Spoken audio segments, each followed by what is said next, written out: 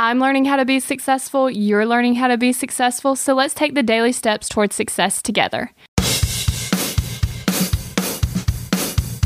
Today's technique from Success.com's article, 7 Mental Techniques to Improve Your Time Management, is to make a to-do list. Now, if you've been a listener for a while, then you've heard this several times, but have you done it yet? I keep my to-do list on my phone so that I can always see it, can add to it, and it will remind me when I need to do something. By putting things in your to-do list, you allow your brain to stop holding on to them. Your brain is for having ideas, not holding them. Because of this, you need to let your brain forget about the things that you need to do.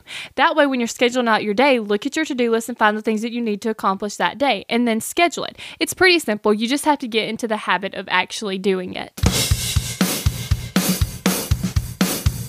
We're in this together. One step at a time. Have you found yourself Googling, how do I stop procrastinating? Here's the thing. When you search that, I'm sure you found hundreds of tips, tricks, hacks, and strategies. In fact, I've shared several of them here on the podcast. The only thing is, did it work? Are you still procrastinating?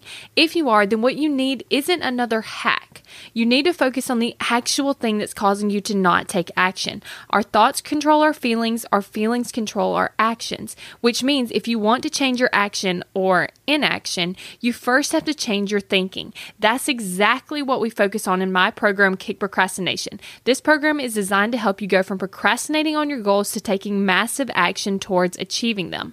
So go to kickprocrastination.com to sign up.